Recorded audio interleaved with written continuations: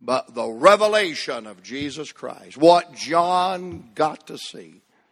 And because he sat where the others wouldn't sit, because he stood where the others wouldn't stand, and because he got to serve when the others didn't get to serve, God let him see what the others didn't see. And oh, thank God what John saw. I'm glad in his gospel he saw or beheld the Lamb of God. Behold the Lamb of God that taketh away the sin of the world. And when you talk about Jesus, he is a sight to behold. And then in that little epistle, in that 3rd chapter, 1 John 3, he said, behold, what manner of love hath the Father bestowed upon us, that we should be called the sons of God. And when you talk about the love of God, and we are going to talk about it in a moment, it is a sight to behold. But when you come to the book of the Revelation, he sees more than a lamb. He sees more than love. He sees the Lord, the King of kings and the Lord of lords. And he sees a land, hallelujah, that is fairer than day. And the more the news I see, and the more sick I see this world becoming, mentally, morally, sinfully sick, I'm glad there's a home prepared where the saints abide, just over in the glory land. And I'm not looking for a city that's being built up. I'm looking for one that's coming down. And Abraham looked for it, and John the Revelator saw it, and one day the blood-washed is going to live in it. And we'll be home forever and forever. And in this first chapter of this great book of the Revelation, God let John see the book, God's divine plan.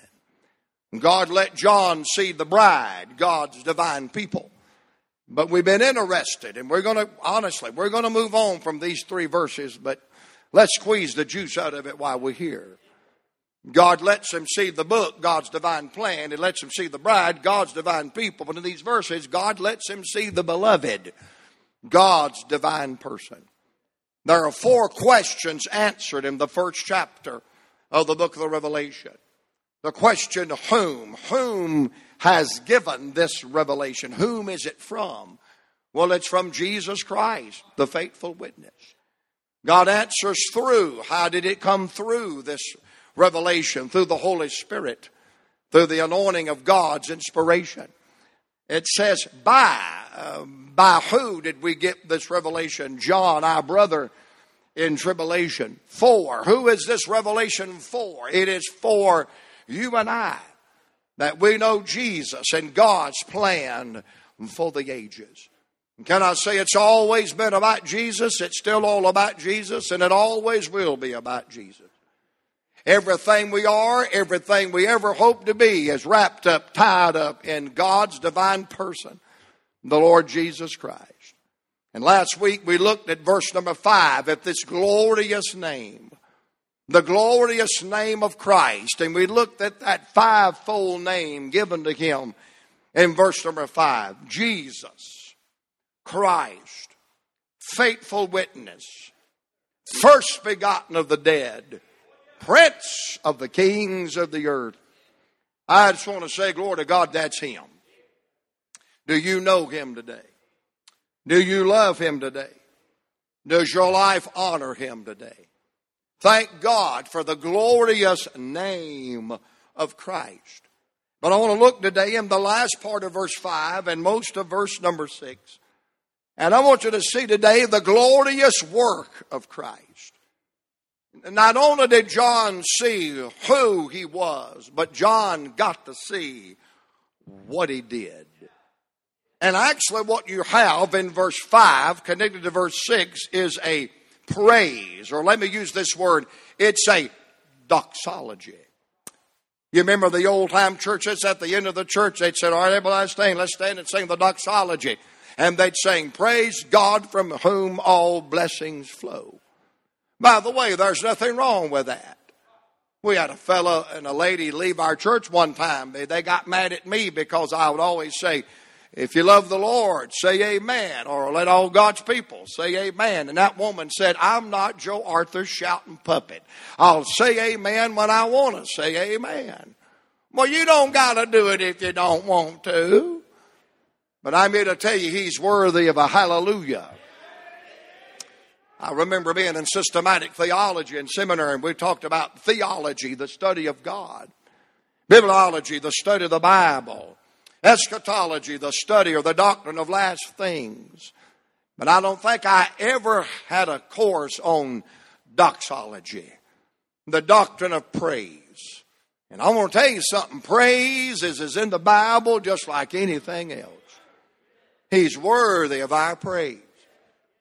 And in fact, if I read my Bible right, there's only 2 qualifications you have to meet to just praise the Lord. Number 1, everything that hath breath.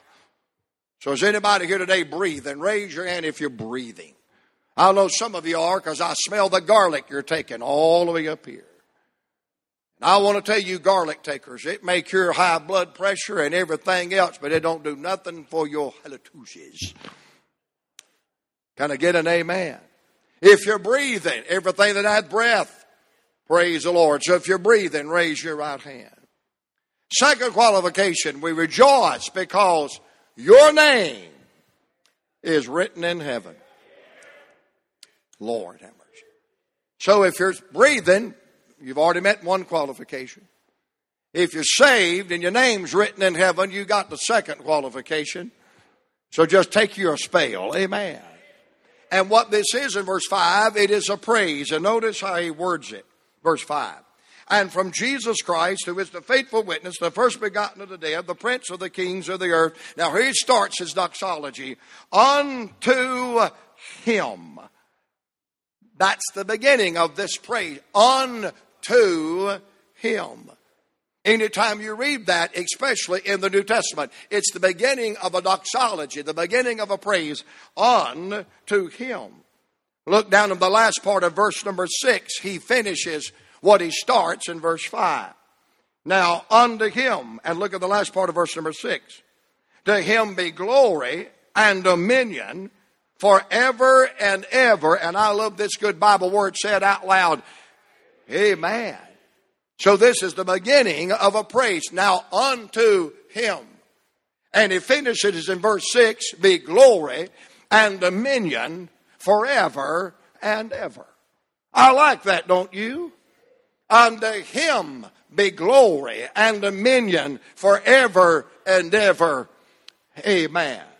Let's do a little responsive this morning, and you just help me out. Say it with me. Unto him.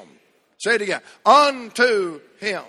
Finish it. Be glory and dominion forever and ever. Amen. Don't that make you feel good to say? Let's do that one more time. Unto him be glory and dominion forever and ever. Amen. But right in the middle of this doxology, boy, when I saw this, I like to lost my choir robe. Right in the middle of this doxology, he is telling you the reason for our praise. He is telling you the purpose of this doxology. Now he tells us in the opening line the person of it. Unto him. Not to the angels, not to the prophet, not to John the Revelator, but unto him, Jesus Christ. He is the person of our praise. And then in the last part, he gives you the power of our praise. Be glory and dominion forever and ever. Amen. But stuck right in the middle of the person of our praise and the power of our praise, he interjects the purpose of our praise. Why do we love him? Why do we ascribe praise to him? Why would we just stop what we were doing and say, unto him be glory and dominion forever and ever. Amen. And by the way, you do understand where John the Revelator is. When the Holy Ghost comes on him on the Lord's day and inspires him to write this. He is not on a Caribbean cruise. He is not walking down the beach sipping on lemonade, sitting in an umbrella, watching the tide roll by. Brother, he has been boiled in tar. He has been chunked on a deserted island called Patmos, left to die a death of loneliness, disease, the attacks of wild beasts, and starvation. Now, I don't know what kind of week you had. I don't know what kind of week I had, but praise God, I didn't starve to death this week. I didn't get tarred and feathered, well, at least physically, as a few people lit my world up, but I didn't get tarred and feathered this week. I've not been devoured by a wild beast. My wife and I have literally had one whole week without one disagreement. And I'm sitting there on the inside wondering when the volcano will go off again. Can I get a witness in the church house? I said that because most of you henpecked fellas would never even think that, much less have the nerve to say it. And if I'm not here tonight, you know where I am. I'm in Southern Regional 101, 102, and 103. I don't know what kind of week you had, but I have not been boiled in tar, have you? I've not been left on a deserted island to die a slow, agonizing death of starvation and attacked by a wild beast. But yet this man has been put on this island, left to die, deserted, devoured by the beast, die of starvation. But yet in the midst of his terrible, awful, I mean literally, ladies and gentlemen, awful circumstance, he gets up off the sand, wipes the tar out of his eye, and looks up and says, "Unto him be glory and dominion forever and ever. Amen." Now somebody, Lord have mercy, somebody that can praise the Lord in the midst of that kind of situation has got something going. But when I read the purpose of his praise, we got the same thing going on as he had. We have the same reason to praise the Lord and offer him a doxology of praise as the writer John. Because the verses that I'm going to read does not say me. It does not say I. But it says us. Now, I'm glad he loved me. I'm glad he died for me. And I'm glad I trusted him. I'm glad I love him. I'm glad I can praise him. But the reason for John's doxology, we got the same treasure. We have the same reason placed at our disposal. So let's look in the middle of this doxology, the middle of this praise. Look at verse number 5. Unto him. Now, before he gets to him, be glory and dominion forever and ever, amen, he mentions 3 reasons for his praise. Now unto him. Say them out loud with me and underline them in your text. Unto him that loved us.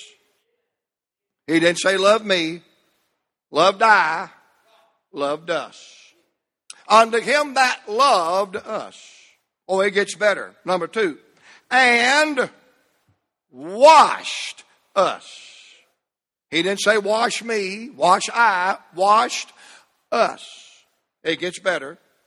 Unto him that loved us and washed us from our sins in his own blood. Glory. Come down to verse number 6.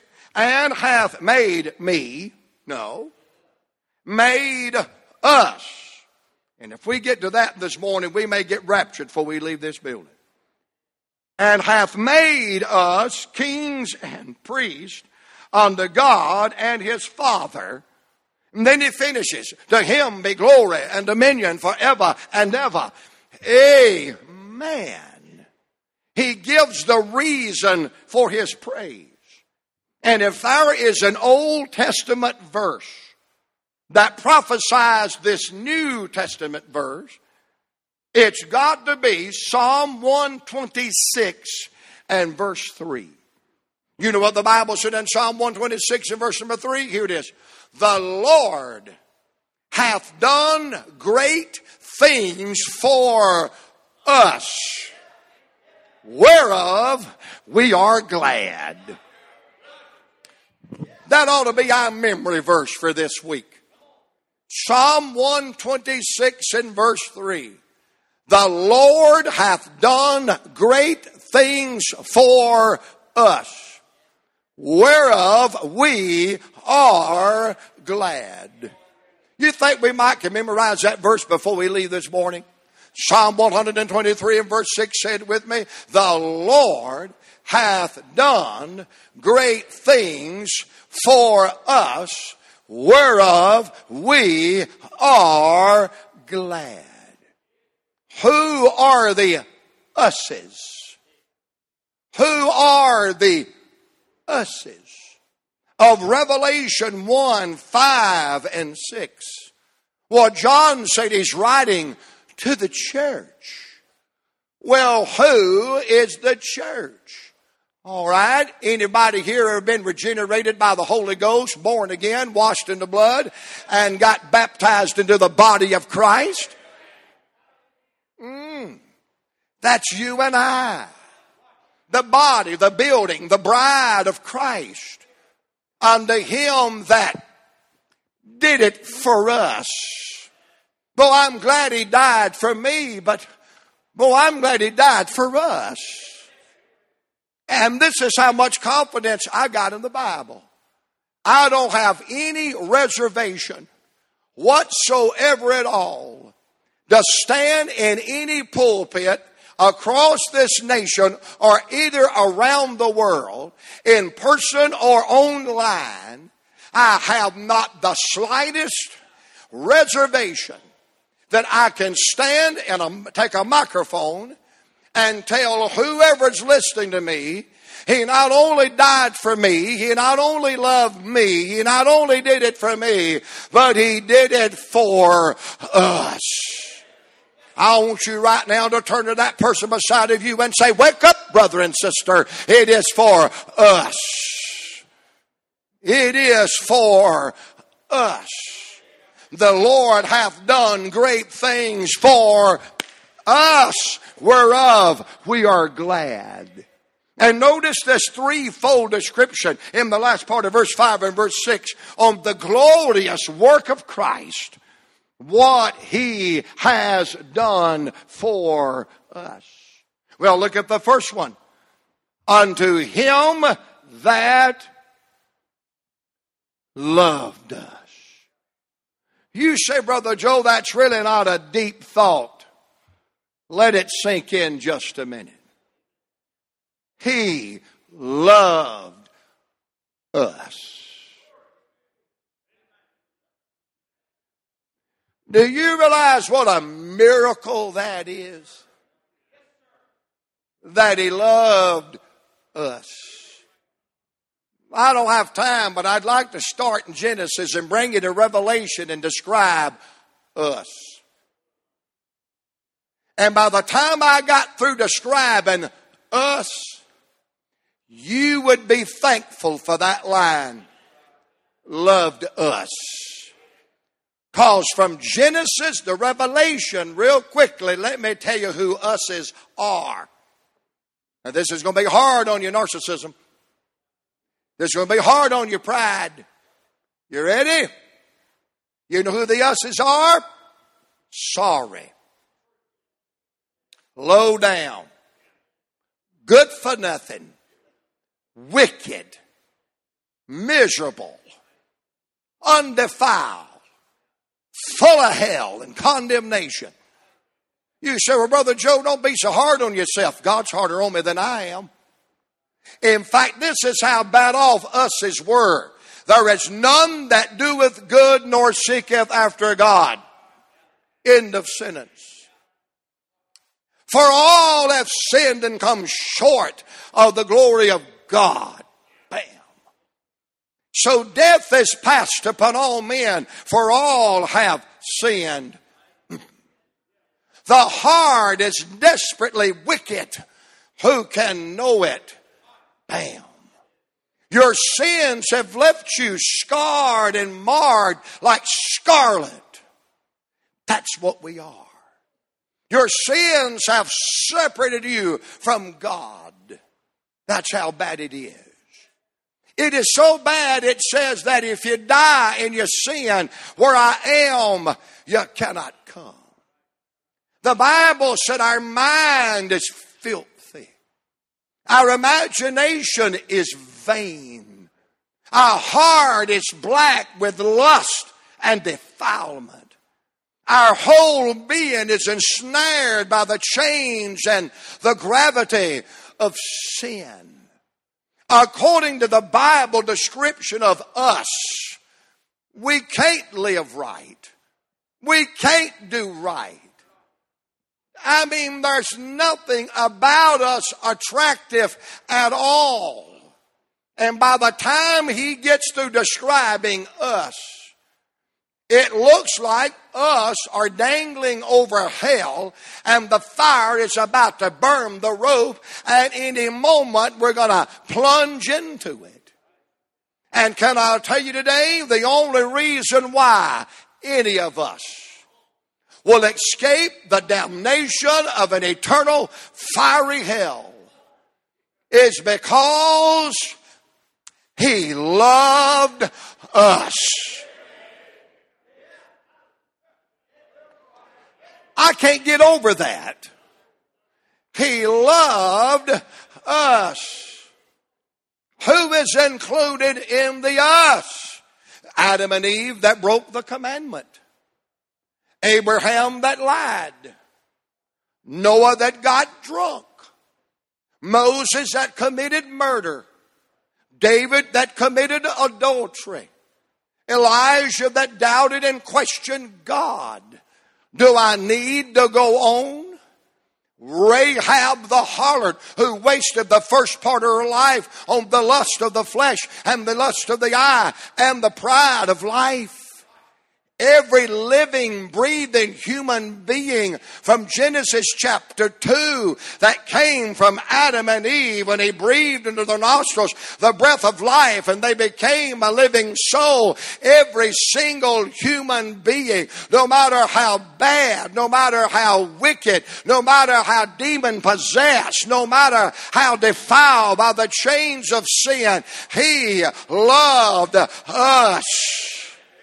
When I see them little boys and girls in children's church, I don't have any problem believing that he loved us. I see them little babies in the nursery and the mom and their innocence laying in their mother's arms. I don't have a problem understanding that God loved them. But boy, I know me like nobody else in this room knows me. And the very thought that the sovereign, perfect, righteous, holy, infinite God of heaven could love a wretch and a sinner and a diabolical man that ought to be in hell right now with my back broke. By God, the thought that he could love. Hey, I'm not tore up that he could love somebody like you, because I don't know you like I know me. But I am absolutely in awe that he could love me, undeserving, hell-bound, had nothing to offer, too wicked to live and too wicked to die.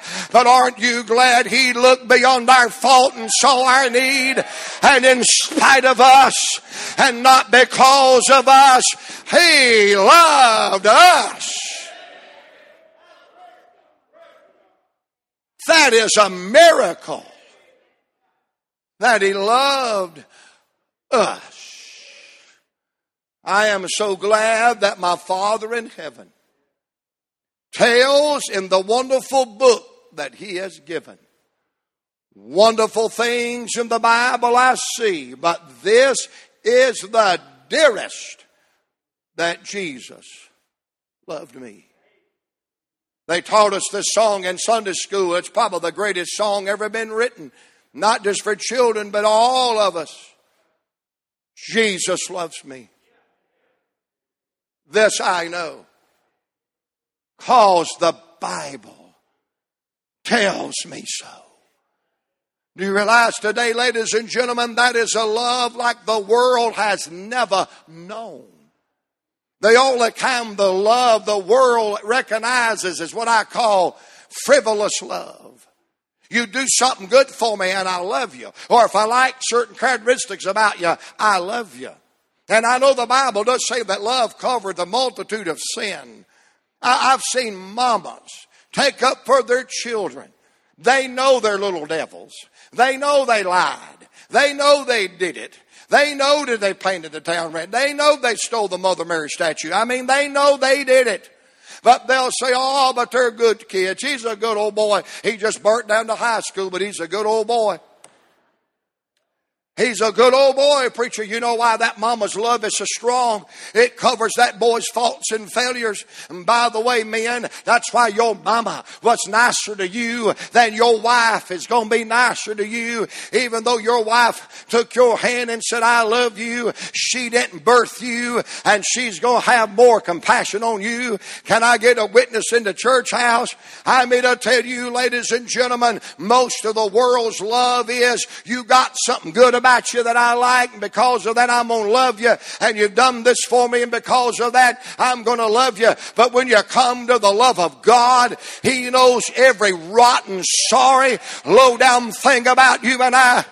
But He loves us anyhow. We had nothing to give. He wouldn't have took it if we offered it to Him, because it was condemned and dirty and rotten like all of everything else we were and had. But I'm glad when I was nothing and had nothing and could do nothing, there's no man that cared for my soul. The sovereign God of the glory world, who is perfect and sinless and immaculate and eternal and undefiled. He loved us.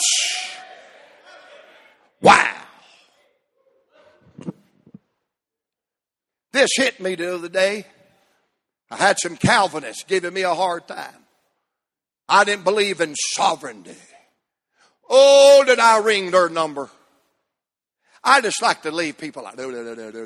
I love that. And I said, let me give you a lesson on sovereignty. God created man knowing that the majority of them would reject Him. You want one better than that? God breathed in the man breath, knowing that some would spit it back in his face in cursing and blasphemy. But He gave him breath anyhow. God is not nervous about being who He is. He knew man would reject Him. Whew. He knew man would blaspheme and curse and swear by His name. But yet He created man anyway. And He gave man breath anyway. And by the way, sent Jesus to the cross and bankrupted heaven anyway, knowing they would reject Him. I don't know about you, ladies and gentlemen. That's not just love. That's sovereign love. That's supernatural love. That's love beyond our comprehension. Ladies and gentlemen, He loved us. Let me just tell you something.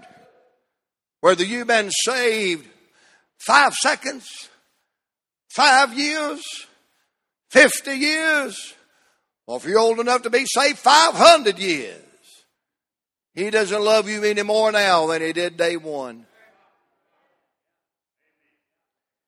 Now you want something that'll really blow your mind? How many believes that statement I just said? Whether you've been saved 5 seconds, 5 minutes, 5 years, 50 years, 500 years, He don't love you any more now than He ever did. You believe that? Can you hold on to this one? He loved you that much before you was ever born.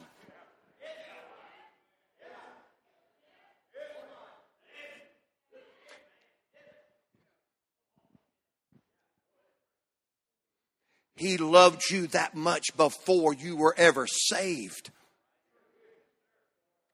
He loved you that much before you ever had the thought of loving Him. You said, do you have any scriptures? Do you think I would preach something after all of these years that I didn't have scripture for? How much do you want? Will one good one right now suffice for the time? Romans 5:8. But God. commendeth his love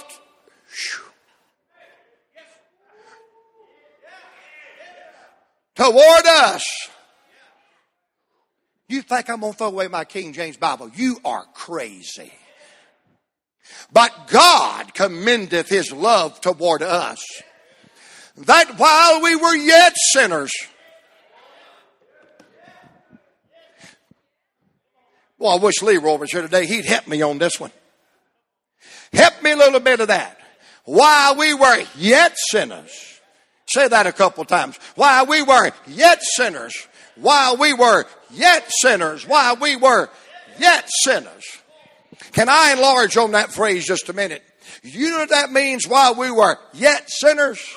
While we were wicked and ungodly and undefiled and unlovable and hell-bound, while we were yet sinners. But God committed his love toward us, that while we were yet sinners, Christ died for us. He loved us. He loved us. The us that were blinded by the God of this world. The us that walked according to the course of this world. The us that was born in sin and conceived in sin. The us that the sins of this world and the lust of the flesh and the flames of hell had got upon our soul, and we were going down. And the only reason why we didn't go down, love reached further down than man could reach up. He loved us. Glory unto him that loved us. I was at the airport the other day, and this fella come up to me and said, "How you doing, bro?" I said, "Better than I deserve." And he must go to one of them strange churches or something, because he said, "Oh man, don't talk bad about yourself. You special, you know that. Man, don't talk like that. Don't be so hard on yourself. Don't be so hard on yourself." I said, "Son, God's harder on me than I am." He said, "You mean you don't deserve anything?" No. He said, "You mean you've not done anything today that makes you deserve the blessings of the Lord?" I said, "Son, I don't want to bust your bubble here at the airport, because by the time you get through security, your bubble's going to be busted anyway.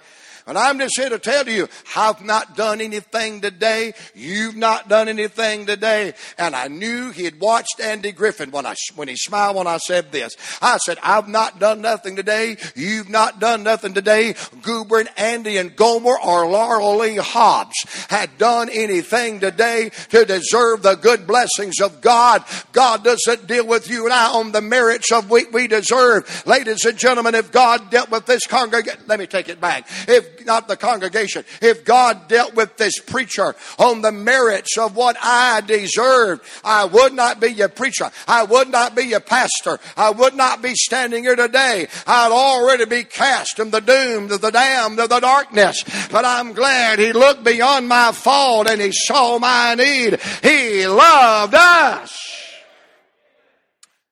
They found these words inscribed on the wall of an insane asylum. They said whoever penned down these words were crazy. But it sounds like they had good sense to me. If we would think the ocean filled, though the skies were of parchment made, and every stalk on earth a quill, and every man a scribe by trade, to write the love of God above would drain the ocean dry, nor could the scroll contain the whole, though stretched from sky to sky. They put this little chorus with it. Oh, love of God, how rich and pure, how measureless and strong, it shall forevermore endure the saints' and angels' song. I can hear Jim Smith on one side and Clarence Inslee on the other side singing that chorus, "Oh, love of God, how rich, how pure, how measureless and strong." Ladies and gentlemen, do you realize the miracle of that text? Oh, that He loved us, that He loved us, the lost, the wicked, the undefiled, the undeserving. He loved us. No wonder John said, "Unto Him be glory and dominion forever and ever." Let me just touch this a little bit and we'll cut the bologna sandwich off because it's time to go. Because you check out at 12 whether I'm done or not. But unto Him that loved us. And before you can wrap your mind around it, He eases into the second reason and says, "And washed us from our sins in His own blood." How many would like me to take that verse apart, that little phrase sometime, and preach on every word of that? Washed us from our sins in His own blood. We'll be here to New Year's if I take my time on that one. Washed us. The Greek word is lutros, and it means to loosen the hold or break the chain. It's the same word translated in John chapter number 11, where Jesus said about Lazarus, "Lutros, loose him, break the tie, let him go." You say, what in the world does that word washed have to do with something being loosed? How many of you fellas ever put a big old stain on your shirt? And if you're like me, I don't know how to wash clothes. If I live by myself, I just throw them all away and go buy me some more. But you hate to go in there and tell her she's got a stain. Because she knows that when it's so deep and bad, she can't just toss it in the dirty clothes thing and wash it. It's going to have some extra care. But she's got a little old bottle up there above the washing machine. It's got different kind of names. My favorite one is Shout It Out. Now that's a Pentecostal version of that. The Baptists just use regular Clorox. It smells and makes you sick. But they got others, but my favorite was Shout It Out. But she'll take whatever the liquid there is in that little bottle, and she'll literally pour it on that stain. Then she will rub it in that stain. And when she does, a chemical reaction takes place. There is a chemical in that detergent or in that stain remover that breaks the stain.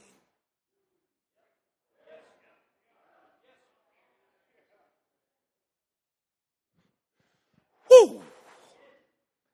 And it literally gets up under the stain. And whatever grip, hold your hand up, son. And whatever, he's scared, open it up real. And whatever grip that stain has on that detergent said, get out of here. And that stain's pulled away from that garment. It's loosed. It breaks away from that garment. Because that detergent's gone deeper than the... Oh, because that detergent is broken that hold and got up under the stain. And literally, here's what happens chemically. It literally lifts up the stain, pushes it up away from the garment, and that liquid just removes it, and it's washed, it's loosened, it's broken.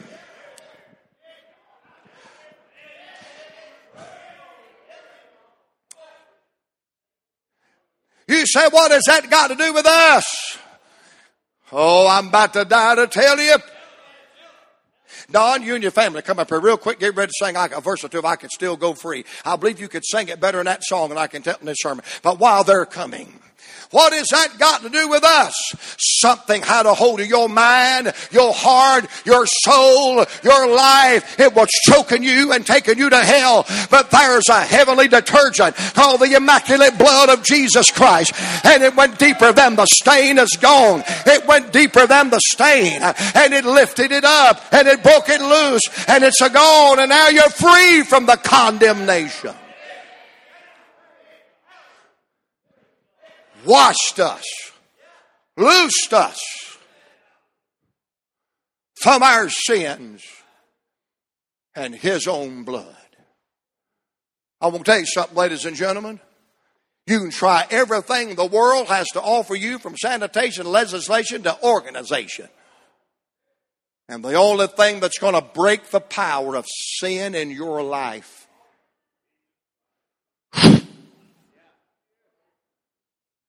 the blood that goes deeper than the stain, has gone. You ask me why I'm happy.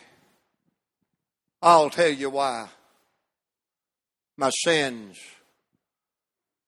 gone. Glory, glory, glory.